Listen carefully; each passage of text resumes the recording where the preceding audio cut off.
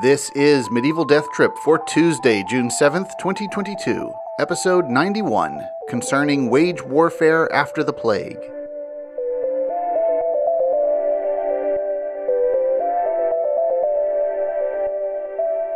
Hello and welcome to Medieval Death Trip, the show where we explore the wit and weirdness of medieval texts. I'm your host, Patrick Lane. In our previous episode, I mentioned the idea that one reason the itinerant laborer Thomas Fuller might have been eager to take up with a stranger who's driving sheep, stolen sheep it turns out, unbeknownst to Thomas. Thomas might have done this out of some anxiety about being charged with vagrancy if he were perceived as wandering around unemployed. Now, I tried to research this and wasn't able to get a clear answer on just how draconian the vagrancy laws were in England in the late 15th century, but I was led to some interesting laws and statutes from the mid-14th century that have a particular resonance with a very current problem. So right now, as I record this, we're basically 2.5 years into the global COVID-19 pandemic. And though new variants continue to emerge and public health policy proceeds cautiously, it feels fairly safe to say, knock on wood, that we are at last coming out on the other side of this pandemic and an end, or at least a low-grade new normal, is in sight. But even though case numbers are dropping and hospital burdens are lightening, we're still very much feeling the larger social and economic effects of nearly 2 years of pandemic. One of those things is a rather striking change in the workforce and the labor supply, namely that there's a labor shortage. The fundamental causes of this shortage remain a matter of debate. I just saw one newspaper article on 13 possible causes of the labor shortage. A person from the future looking back at this pandemic, much like we might look back at the Black Death, might assume that a post-pandemic labor shortage would naturally be explained by the death toll among the labor pool caused by a deadly disease. But that's not really the case with COVID-19. The more popular theory is that pandemic lockdowns and layoffs worked to alter perceptions about the value of certain kinds of jobs or the ways in which people ought to work. The shortage is not that there are more jobs than we have bodies to fill them. It's that we have a lot of people who are uninterested in returning to the kinds of jobs, pay, and conditions they had before the pandemic. Now, in the case of the Black Death, the labor shortage was indeed primarily due to having more land to cultivate and more jobs to fill than there were surviving laborers. There was a labor shortage because a lot of the labor had died. But there is nonetheless a similarity, I think, with our present moment, in that in this shortage, the laborers, the workforce, became aware that they now had more leverage over their employers and more power and agency in society. By the laws of supply and demand, they could demand a much higher price for the limited supply of their labor than employers had become used to paying. And in a disrupted landscape where whole villages had dissolved from population loss and family bonds lay fragmented alongside the old manorial loyalties, workers were far more free to uproot themselves and relocate to a place where someone was willing to pay them better. Now, based on the patterns of history, what should we predict would happen when a previously economically exploited group begins to resist that exploitation, when the previously disempowered begin to assert their power? Well, the empire strikes back. The established power structure tries to force everyone back into their earlier roles and status, be it through Jim Crow or union busting or sumptuary laws in the Middle Ages. For King Edward III, in the wake of the Black Death in the 1340s and 50s, the way to deal with a fundamental change in the power balance between workers and owners was to just pass laws dictating that everyone had to pretend the economics were back to how they had been before the plague. In 1349, roughly as far into the Black Death as we are currently into COVID-19, King Edward's government drafted its first ordinance condemning the scarcity of workers, the idleness of beggars, and the refusal to work for statutory wages. The purpose of this law was reiterated 2 years later by the more formal Statute of Laborers of 1351. I'll read from the text of that now, as translated by Ernest F. Henderson. I think one of the most interesting things about it is just how blunt it is. It wears its motives on its sleeve and ignores any actual economic rationalizations for a simple moral assertion about just how it believes people ought to behave. It's also kind of remarkable for just how directly it echoes some of the very same arguments made today about how it's the people who aren't working or who received assistance during the pandemic, be it charity or stimulus, who are the real exploiters in the system. So, here's the Statute of Laborers of 1351.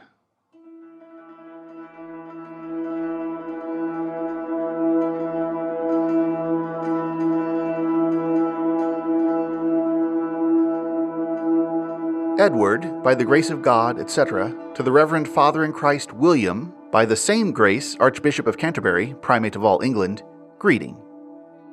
Because a great part of the people, and especially of the workmen and servants, has now died in that pestilence, some, seeing the straits of the masters and the scarcity of servants, are not willing to serve unless they receive excessive wages, and others, rather than through labor to gain their living, prefer to beg in idleness. We, considering the grave inconveniences which might come from the lack especially of ploughmen and such laborers, have held deliberation and treaty concerning this with the prelates and nobles and other learned men sitting by us, by whose consentient counsel we have seen fit to ordain that every man and woman of our kingdom of England, of whatever condition, whether bond or free, who is able-bodied and below the age of 60 years, not living from trade, nor carrying on a fixed craft, nor having of his own the means of living, or land of his own with regard to the cultivation of which he might occupy himself, and not serving another, if he, considering his station, be sought after to serve in a suitable service, he shall be bound to serve him who has seen fit so to seek after him. And he shall take only the wages, liveries, meed, or salary, which, in the places where he sought to serve, were accustomed to be paid in the 20th year of our reign of England, or the 5 or 6 common years next preceding. That is, from just before the arrival of the plague in 1347. Provided that in thus retaining their service, the lords are preferred before others of their bondsmen or their land tenants, so, nevertheless that such lords thus retain as many as shall be necessary, and not more, and if any man or woman, being thus sought after in service, will not do this, the fact being proven by 2 faithful men before the sheriffs or the bailiffs of our lord the king, or the constables of the town where this happens to be done, straightway through them, or some one of them, he shall be taken and sent to the next jail, and there he shall remain in strict custody until he shall find surety for serving in the aforesaid form.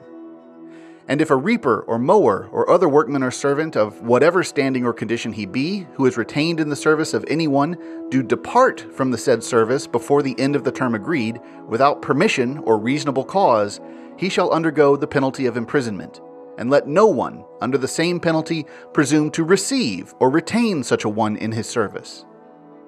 Let no one, moreover, pay or permit to be paid to any one more wages, livery, meed, or salary than was customary, as has been said, nor let any one in any other matter exact or receive them, under penalty of paying to him who feels himself aggrieved from this, double the sum that has thus been paid or promised, exacted or received.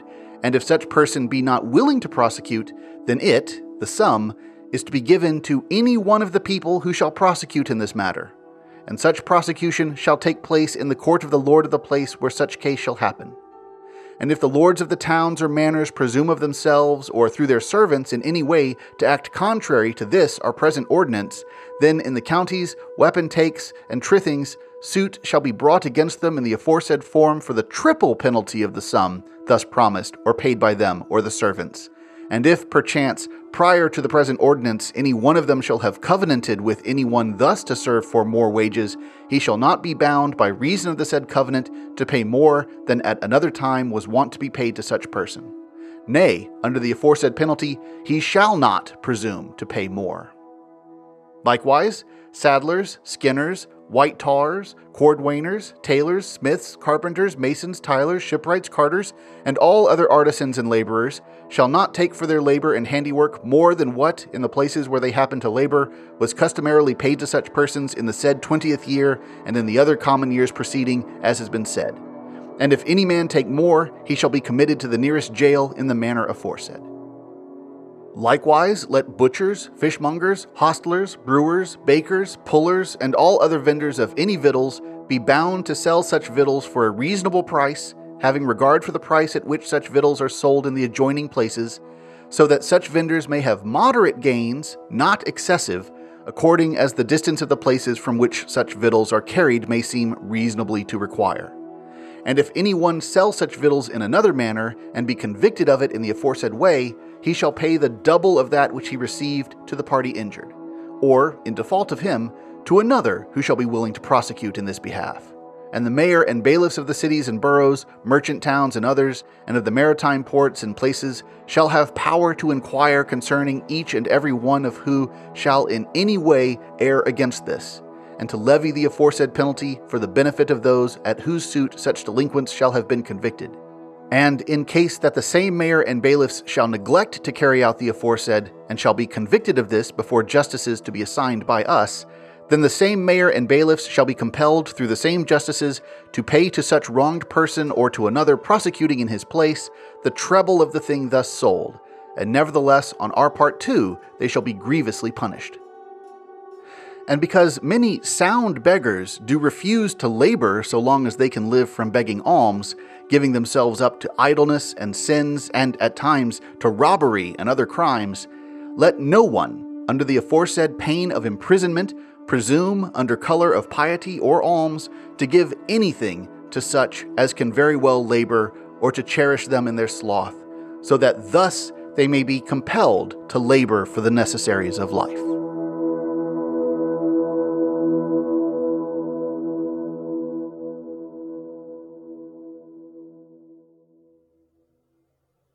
So, there you have the primary goals of Edward's Statute of Laborers.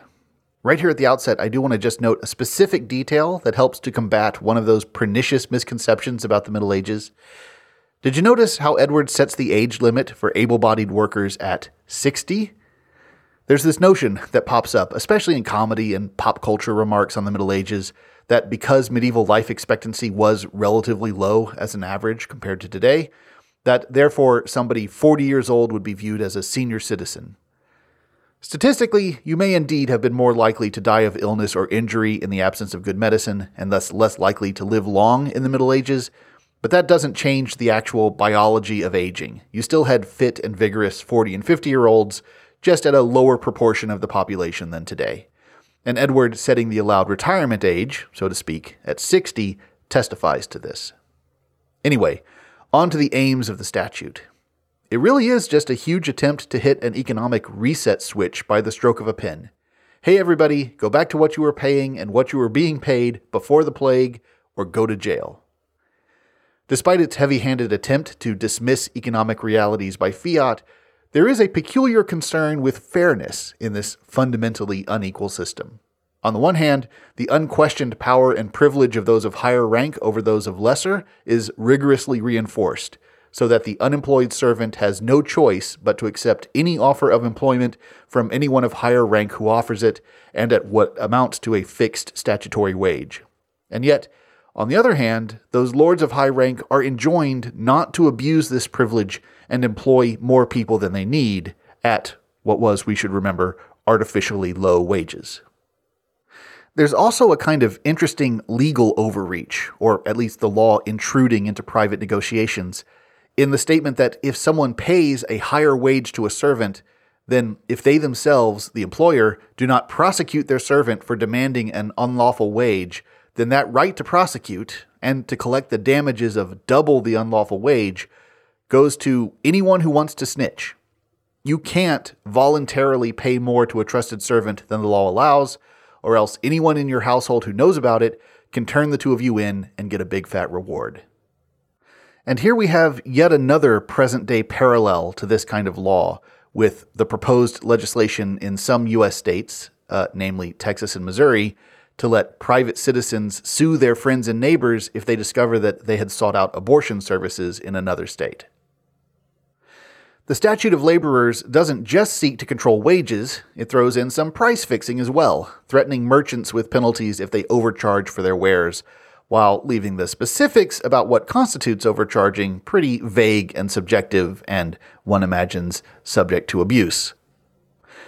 In another contemporary connection, I've heard people, even people who self-identify as conservative, complaining about why doesn't the president just do something like Edward III to force the oil companies to set gasoline prices at a reasonable level, or to somehow just freeze inflation.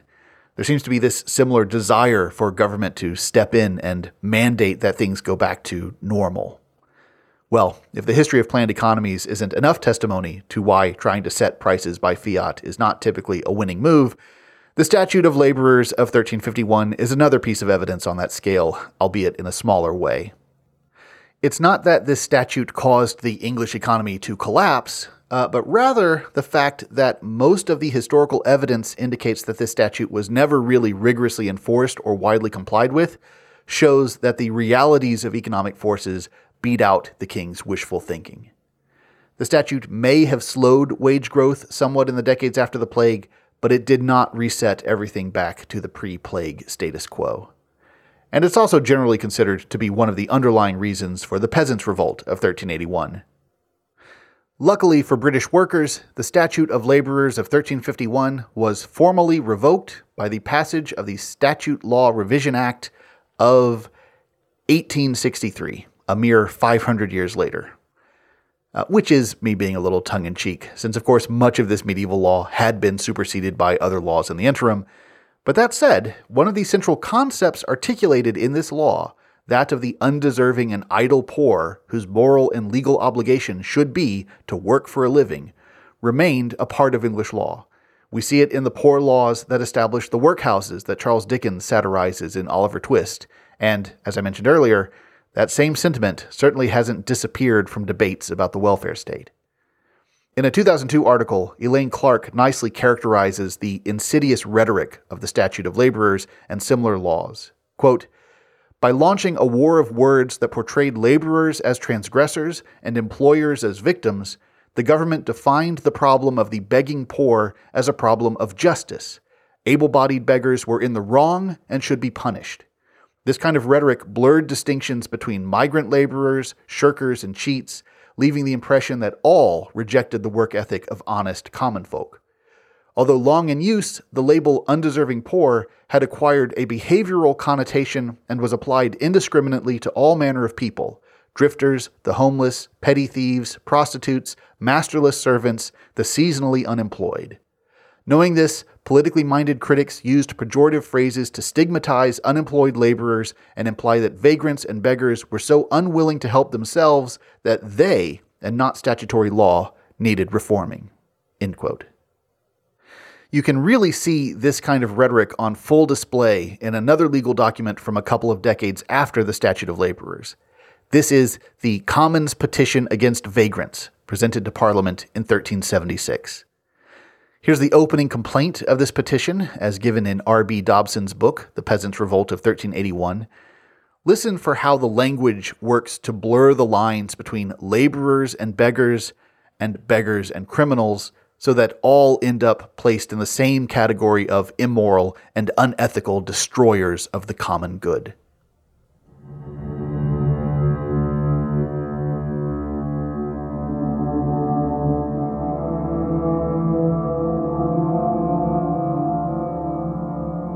To our Lord the King and his wise Parliament, the Commons show and request that, although various ordinances and statutes have been made in several parliaments to punish laborers, artificers, and other servants, yet these have continued to subtly and by great malice aforethought to escape the penalty of the said ordinances and statutes.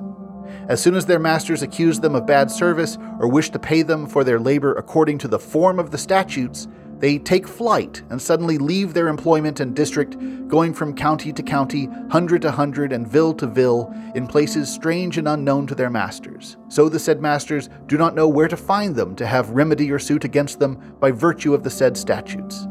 If such vagrant servants be outlawed at the suit of any party, the suitor receives no profit, and the fugitives no penalty or punishment, because they cannot be found, and never consider returning to the district where they have served previously. Above all, and a greater mischief, is the receiving of such vagrant laborers and servants when they have fled from their master's service.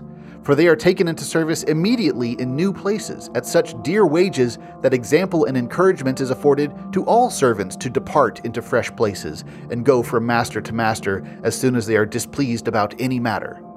For fear of such flights, the commons now dare not challenge or offend their servants, but give them whatever they wish to ask, in spite of the statutes and ordinances to the contrary. and this chiefly through fear that they will be received elsewhere, as is said above. But if all such fugitive servants were taken throughout the kingdom when they came to offer their services, and then placed in the stocks or sent to the nearest jail to stay there until they confessed from where they had come and from whose service, and made surety to return to their old service, and if it were known in all areas that such vagrants were to be arrested and imprisoned in this way, and not received, as they now are, into service, they would have no desire to flee from their districts as they do, to the great impoverishment, destruction, and ruin of the commons, if remedy is not applied as quickly as possible. And let it be known to the king and his parliament that many of the said wandering laborers have become mendicant beggars in order to lead an idle life, and they usually go away from their own districts into cities, boroughs, and other good towns to beg, although they are able-bodied and might well ease the commons by living on their labor and service if they were willing to serve. Many of them become staff strikers and lead an idle life, commonly robbing poor people in simple villages by 2, 3, or 4 together, so that their malice is very hard to bear. The majority of the said servants generally become strong thieves, increasing their robberies and felonies every day on all sides to the destruction of the kingdom. Therefore, let it please our said commons, the safekeeping of the peace and the destruction of such felons and felonies, to forbid, under certain penalties and both within and without franchises, any sustenance and alms to be given to such false mendicants and beggars who are able to serve and work to the great profit and ease of the said commons. Alms should be given only to those who cannot help themselves or purchase food. And let it be established by statute that all such false beggars, as well as the said staff strikers, shall be apprehended throughout the kingdom, within and without franchises, wherever they shall be found, and their bodies should be placed in stocks or led to the nearest jail until they show themselves willing to submit and return to their own areas and serve their neighbors according to the form of the said ordinances and statutes.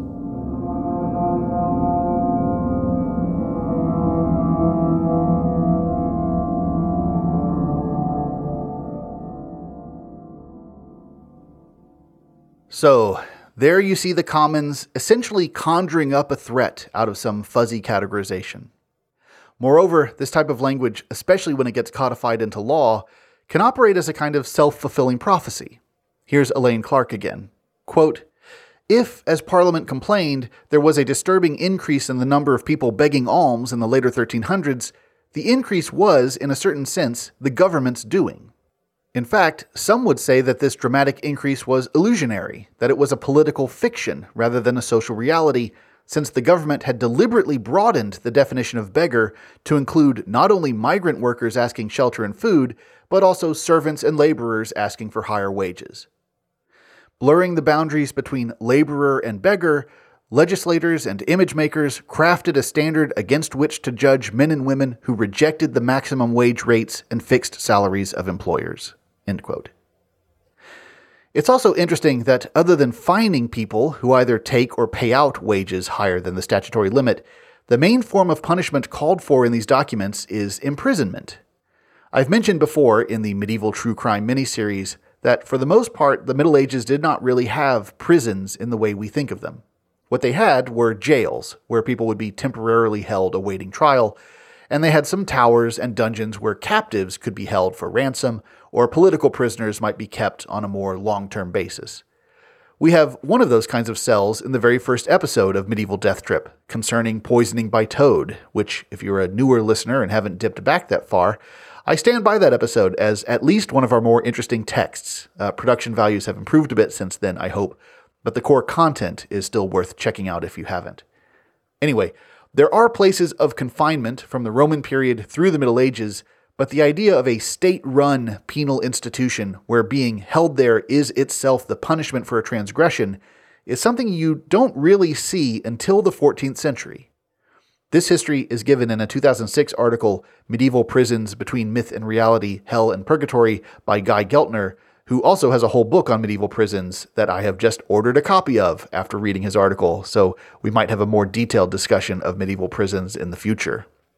But to the point of today's discussion, it is right in the period of these vagrancy laws that we see this new style of prison emerging throughout Europe, and it's notable that the contemporary descriptions of these prisons frequently characterize them as places for holding people who owe money, and then you might find other criminals there too. Geltner does not go into this in his article. It may be addressed in his book. I don't know yet. But it does appear to me that incarceration seems to emerge as a fitting form of punishment for people whom you still hope to extract some value from. Though, interestingly, it was by no means a universal or even common custom to make prisoners work while they were imprisoned. And, in fact, when prisoners worked, it was often just to pay for their own confinement, for they were, indeed, expected to pay for their board while incarcerated. And not necessarily to try to pay off whatever debts they owed that had gotten them put into prison in the first place. Another feature of these prisons, especially for non-violent offenders, was that they tended to be quite porous, sometimes with prisoners being allowed to go outside of the walls to attend to legal affairs or to go to family events, or to stand outside the prison begging for alms as another way to help pay for their own imprisonment. Geltner mentions prisoners begging in the streets as a very common motif in prison accounts, and that does just leave me wondering how much that applied during Edward's reign. Isn't there some kind of cognitive dissonance that would come out of putting people into jail for begging, only for the jailer to let them out to go begging again? I don't know, maybe once they're a prisoner, they now have a legitimate cause for begging, which they lacked before, and that's the justification. You know, the funny thing is, on the outside, I was an honest man, straight as an arrow. I had to come to prison to be a crook. Ah! Or maybe English prisons in the 1350s and 70s weren't letting prisoners out to beg, or maybe the actual enforcement of the vagrancy laws was indeed so weak that the begging paradox never really became an issue. I don't know. If anyone out there has studied this issue, reach out to me. I'd love to get an answer or even just a theory. You can tweet to me at MDT Podcast. So, we were brought to this question of vagrancy by the tale of Thomas Fuller from last episode. Fuller got arrested in 1484, a full century after the wage warfare of the post-plague decades, and there's nothing in his story that points to Fuller trying to wrangle higher wages. Indeed, his seems to be more a story of a rather desperate unemployment. Quote, "He had no handicraft to support him, and so lived a poor life among country neighbors, procuring food and clothing for himself, and that with great pains, in a moderate degree by spade and fork. Hence, not without cause, he used often to leave his home and countryside, and wandered about alone, doing the round of other counties, well satisfied if his daily toil won him the necessaries of life." End quote. It is interesting to hear that specific idiom recur, laboring for the necessaries of life, which we saw used in the Statute of Laborers' condemnation of beggars. Anyway, our narrator tells us that Thomas took up with the sheep rustler because, being a stranger in those parts himself, he thought this seemingly innocent shepherd might be able to hook him up with another job opportunity in the area. And maybe that's all there is to it. But I still have to wonder if besides just hoping to network on the local job market, Thomas isn't living in a world that still looked down on wanderers and migrants with suspicion and perhaps even with the cudgel of the law to drive them off or put them away. Since we just talked about prisons, I did want to touch on one little linguistic detail from Thomas's story, and also from Richard Bay's story from that same episode.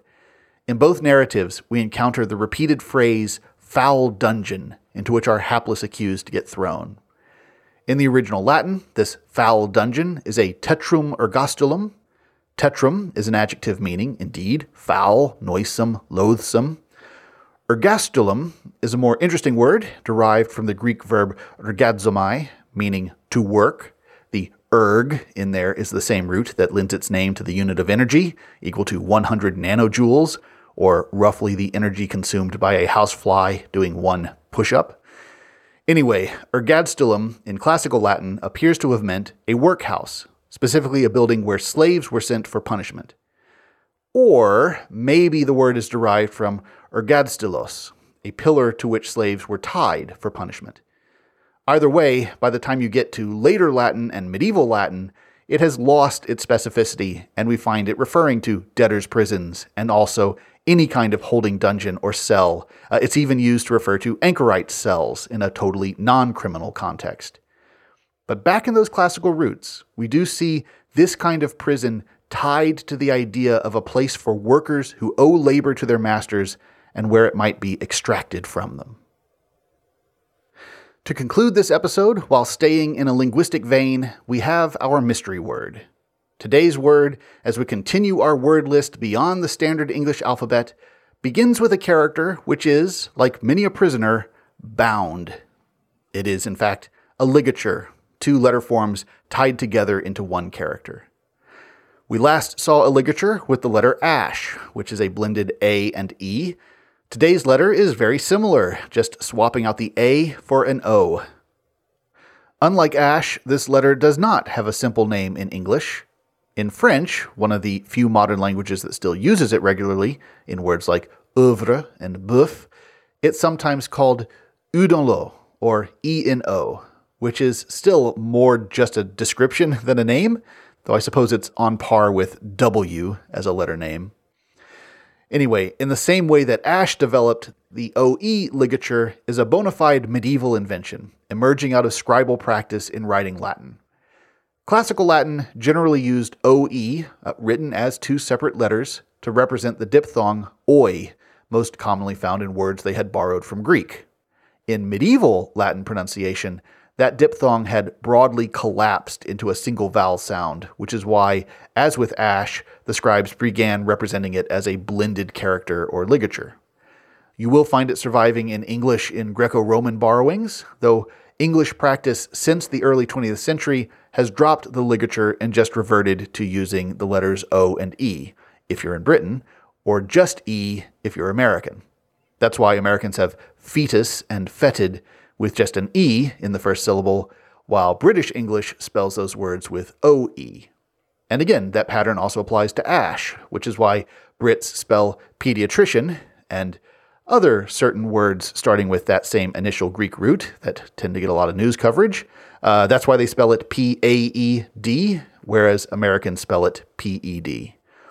And dear to our hearts, this is why you see the middle syllable of medieval spelled both I-E and I-A-E, though in that case, even British spelling has shifted towards dropping the A. And that has also happened with OE, in that while the Brits have retained it more than the Americans have, both forms of English have dropped the O from a number of words that once had it. In older texts, you'll find O at the beginning of the word esophagus and near the end of diarrhea. And just to maintain English's world-famous inconsistency in spelling, both America and England have kept the classical O in words like subpoena and phoenix, though, again, we haven't kept the ligature. Anyway, as with ash, the OE ligature found itself repurposed to represent sounds in non-Romance languages that had a sound not clearly covered by the other Latin characters, though in today's particular word, that seems to maybe be a later scholarly practice rather than something done consistently by medieval scribes. Our word comes from Old Norse, and specifically from Geir Thomasson Zoega's Concise Dictionary of Old Icelandic, and that matters because Zoega uses the OE ligature in his standardization of Old Icelandic, but not everyone does. In fact, in some editions of the text in which our word appears, it's spelled with an ash instead, and appears in some other dictionaries under ash, which actually reflects a greater problem with this word than just consistency in spelling. But what is this word? Our mystery word for today is Urgisheimer. If you're familiar with other Germanic languages, or are just a fan of Norse mythology, the second half of that word is probably recognizable. Heimr, or Heim, as in Jotunheim, the realm or home of the Jotnar, or giants. English home is a cognate. Heim also has a broader sense of the world, the home of us all, and that seems to be its sense in this word, Urgisheimer, which leaves the first half of the compound, Urgis, to sort out. Zoega takes it as derived from the noun ugir, a frightener, terrifier, or the verb ugja, to make terrible, to frighten. So Urgisheimer would be this terrifying or terrible world. Actually, Zoega only gives this world as his definition, either simplifying the kenning or maybe acknowledging, as we'll see in a bit, that there's some ambiguity about the etymology of this word. Anyway, World of Terrors felt like a fitting word for an episode about a post-plague legal dystopia. And that vibe is there in the sole occurrence of this word in the Old Norse corpus. It appears in a text we've heard on this show before, the 13th century poem Solarljóð, as featured in episode 72, An Icelandic Vision of the Afterlife. Our word, Urgisheimr, shows up in the 30th stanza. Sunthir þvivalda at ver hrygvir foru Urgisheimi or. Or, as translated by Benjamin Thorpe, sins are the cause that sorrowing we depart from this world. As I mentioned, Urgisheimr is a hapax legomena, a word from a dead language that appears only once in the surviving body of texts, which means we don't have a whole lot of context clues to help determine its meaning. But the idea of this terrible world, this fallen world, this world of woe, all these flavors of meaning fit the religious context of Solarljóð pretty well. But we do run into a complication, which is that alternate spelling with the initial ash. Now, I don't currently have access to a critical edition of Solarljóð that lays out all the manuscript variations, so I don't know what spelling is most common in the manuscripts. But even with that information, our only surviving manuscripts containing the poem are quite late, from the 1600s at the earliest, so even their spellings of Old Icelandic words are not necessarily great testimony to what was intended back in the 1200s when the poem was written. Anyway, if you do take this word as starting with ash, then the first element might not be Ugis, meaning terrible, but rather Agis, meaning the sea or ocean. And ocean world, as another kinning with the sense of the world bounded by water, that fits fine too. It aligns with classically influenced medieval Christian cosmology. That meaning doesn't really add anything to the stanza, other than a couple of syllables, but that's all lots of kinnings and poetic compounds do, so that doesn't make it an implausible reading. However, because it justifies our use of Zoëga's spelling and completes one more item in our alphabetical mystery word excursion, I'm going to go with the OE ligature and the terrible world reading. And one more quick speculative note before we go, about that initial terrifying element, Ugir. I wondered if it might at all be related to the word ogre, certainly a terrifying figure, at least before the days of Shrek's cultural dominance. It turns out the etymology of ogre is itself rather mysterious. English gets it from French, and in French it first appears in the fairy tales of Charles Perrault from 1697. Some propose that Perrault adapted it from Italian orco, meaning demon or monster, which itself goes back to Latin orcus, one of the underworld gods. Orcus is also generally proposed as the root for the Orkneas that appear in the list of the monstrous offspring of Cain in Beowulf, and would go on to be taken up by Tolkien as his orcs. However, this Orcus connection to both Orkneas and ogre is still a matter of conjecture, and I wonder if perhaps there could be a monstrous Scandinavian origin for the term. Though it's also certainly possible that maybe Ugir in Old Norse also comes from Orcus, in the same way that Old English might have borrowed from Latin. 13th century Old Norse does exhibit some Latinate influences, like most medieval European languages. So, given that as near as I can tell, the etymology of Urgir is just as obscure as that for ogre or Orkneas, it seems like it's kind of anybody's guess. But it really feels like there should be some kind of connection there, doesn't it? However, that feeling is precisely how you fall prey to false friends, linguistically speaking, so we should be cautious. But you can connect, not falsely, but truly with me on Twitter @MDTPodcast or by email to patrick@medievaldeathtrip.com. And you can get more information about the sources for this and every episode, as well as download and listen to old episodes at that same website, medievaldeathtrip.com. And if you'd like to help support the show materially, you can do that through Patreon. You can find us at patreon.com/MDTpodcast. And I'd like to thank Christina and Steve for becoming patrons since our last episode. Our patrons get access to our audiobook of Jordanus' Descripta Mirabilia, or Wonders of the East, as well as other bonus audio content. Thanks, Christina and Steve. Your support and the support of all our patrons really does make a difference to me. Thank you. And thank all of you for listening. If all proceeds according to plan, you never know if something might pop up that jumps the queue. But right now, I'm planning next time on starting up a short, multi-part journey through a great example of medieval fictional crime. I hope you'll join me then. So remember, if you're not over 60, you better be out there working for 2018 level wages, or the king's going to be very displeased with you. And thanks again for listening.